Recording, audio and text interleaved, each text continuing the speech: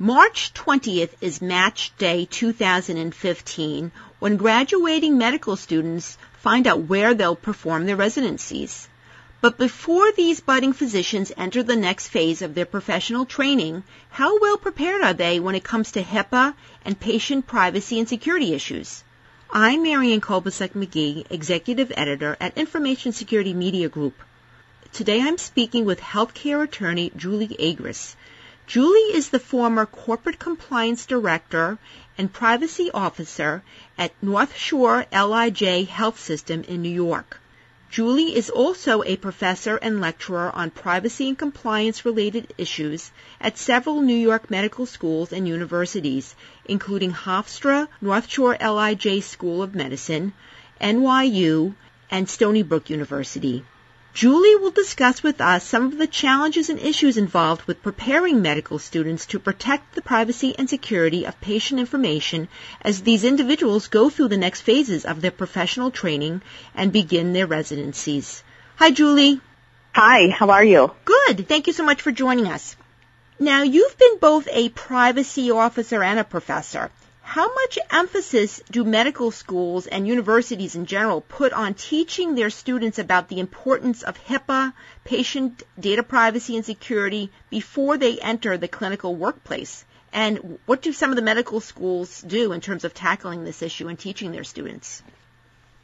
Well, it's a great question, and we're in a period of time when we finally have a federal law, and we've been implementing it over the past several years. But it's nice for those of us who work in this field to finally have a law that we can actually go into medical schools and teach people about from a federal perspective and also the state nuances. You know, medical students have to learn lots and lots of things, so everyone is vying for time on the agenda. When you get access to medical students, it's a really exciting place to be able to teach and see students learn and see them be educated in lots of different areas. I think it's difficult to get privacy to be certainly the ultimate note on the agenda, but certainly I have seen it becoming much more important as time has gone on. So different medical schools do things differently. At Hofstra North Shore LIJ School of Medicine, I know that we worked very hard from the beginning when developing the curriculum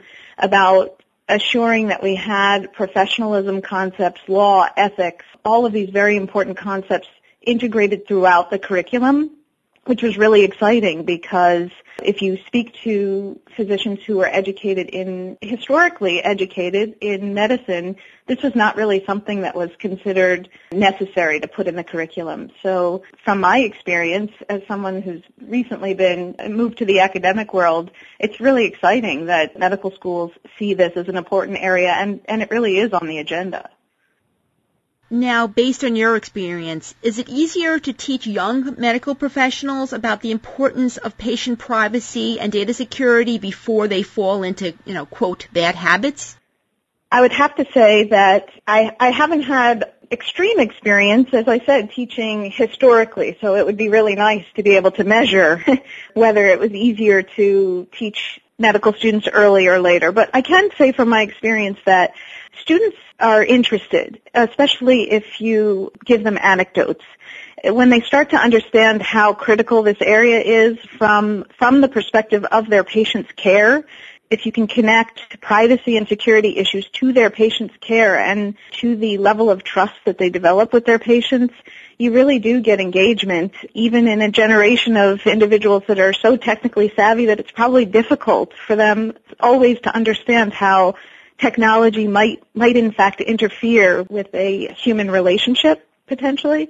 So in my experience, I'd have to say that the younger students are listening, they are engaged, they're interested, and if you use anecdotes in your teaching of these issues, they remember. They really do remember what you've taught them. I certainly can at least say that I've had students come back to me years later at this point and say, I still remember the cases that we talked about, and they were really helpful to me. So when you give examples to your students to try to illustrate what you mean, what sorts of things do you tell them? Unfortunately, it's very easy at this point to come up with cases because you see them publicized. Unfortunately, cases in which patients' privacy has been breached and it has been extremely harmful to them. And if they're not publicized in the newspapers or in the media, then you can use de-identified examples from your own work.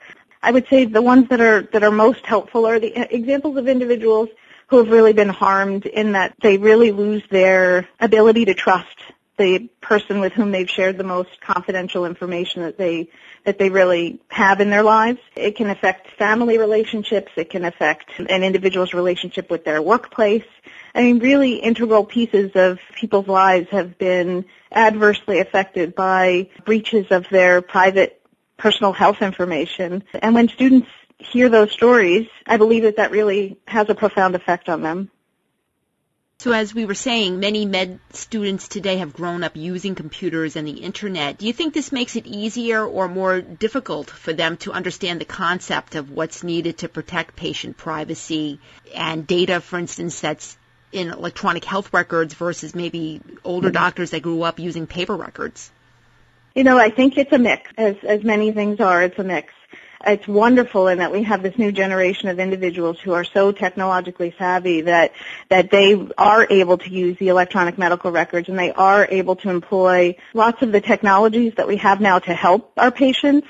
And then there's the other side of that, which is that they are so comfortable that it's really difficult to acknowledge how harmful technology could potentially be if not used in a responsible and professional ways. I definitely think that, back to the point about anecdotes, if they hear stories about the way in which technology has been harmful to patients and subsequently to, for instance, residents in their careers and trying to train, if they should breach a patient's privacy, even though not purposefully so, we've seen some residents' careers just end.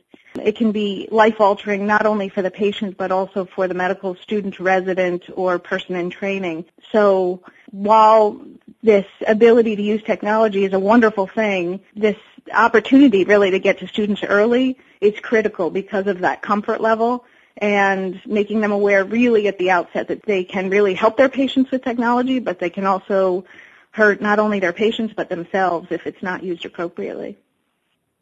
So what sorts of things are taught the medical students when it comes to, again, patient privacy? Is it things like if you're not authorized to access an electronic health record, you shouldn't be record snooping, don't talk about the patients in front of others, or what sorts of things are important for them to understand as they enter these institutions and begin residencies?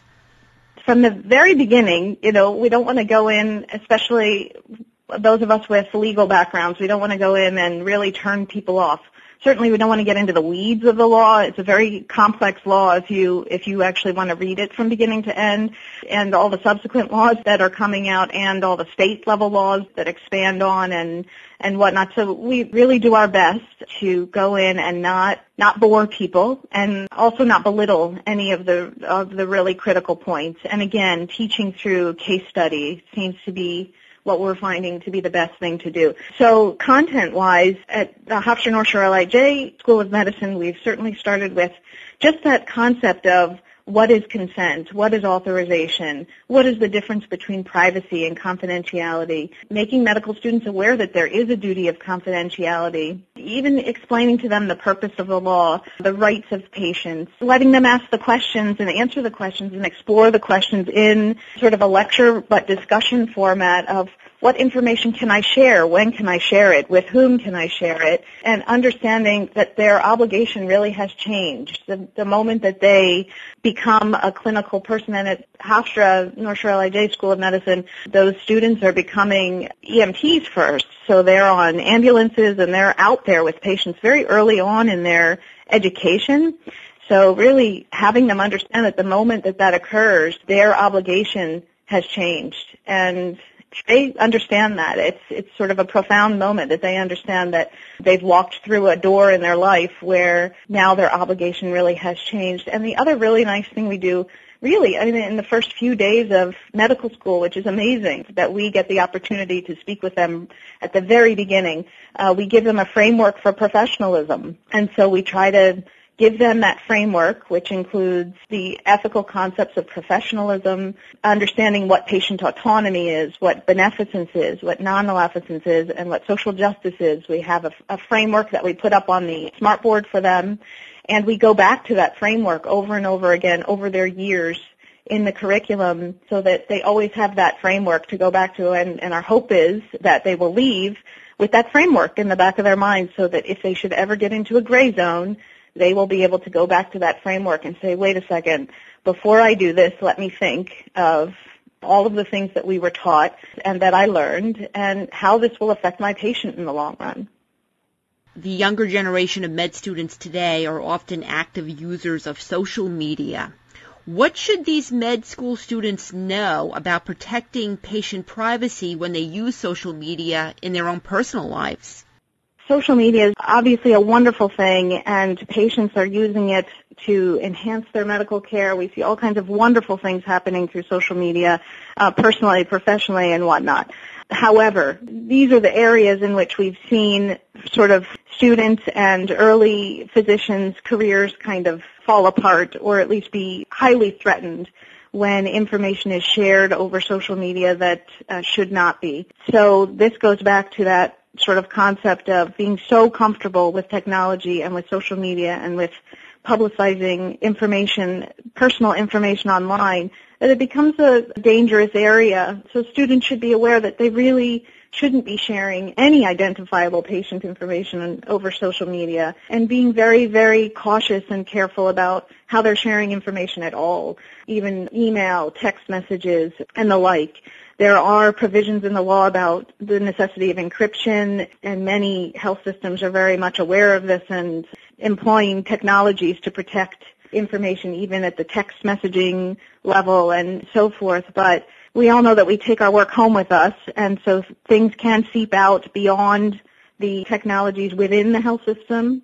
And so as we talk about our patients, when we take things outside the system, take them home with us, take them onto our personal devices and whatnot, we need to always remember that every interaction needs to comply with our patients' rights, essentially, and respecting their privacy and their autonomy as human beings. Finally, Julie, as you know, HIPAA breaches involve hospital insiders often, including mistakes by staff, as well as record snooping and other inappropriate access issues. So with that said, what's your advice to healthcare organizations like hospitals who may be getting a new wave of residents and trainees at their institution? My advice to them would be to, as we have that opportunity I spoke about, to get access to those students as early as possible and educate them as much as possible. And another point is that it can't be a one-time, fixes everything kind of education. It really has to be periodic education and education that is engaging and meaningful to individuals. I don't think an online lecture or an online scenario in which you can sort of push through slides potentially and not necessarily really absorb information about the importance of patient privacy. I've seen some training sessions that way.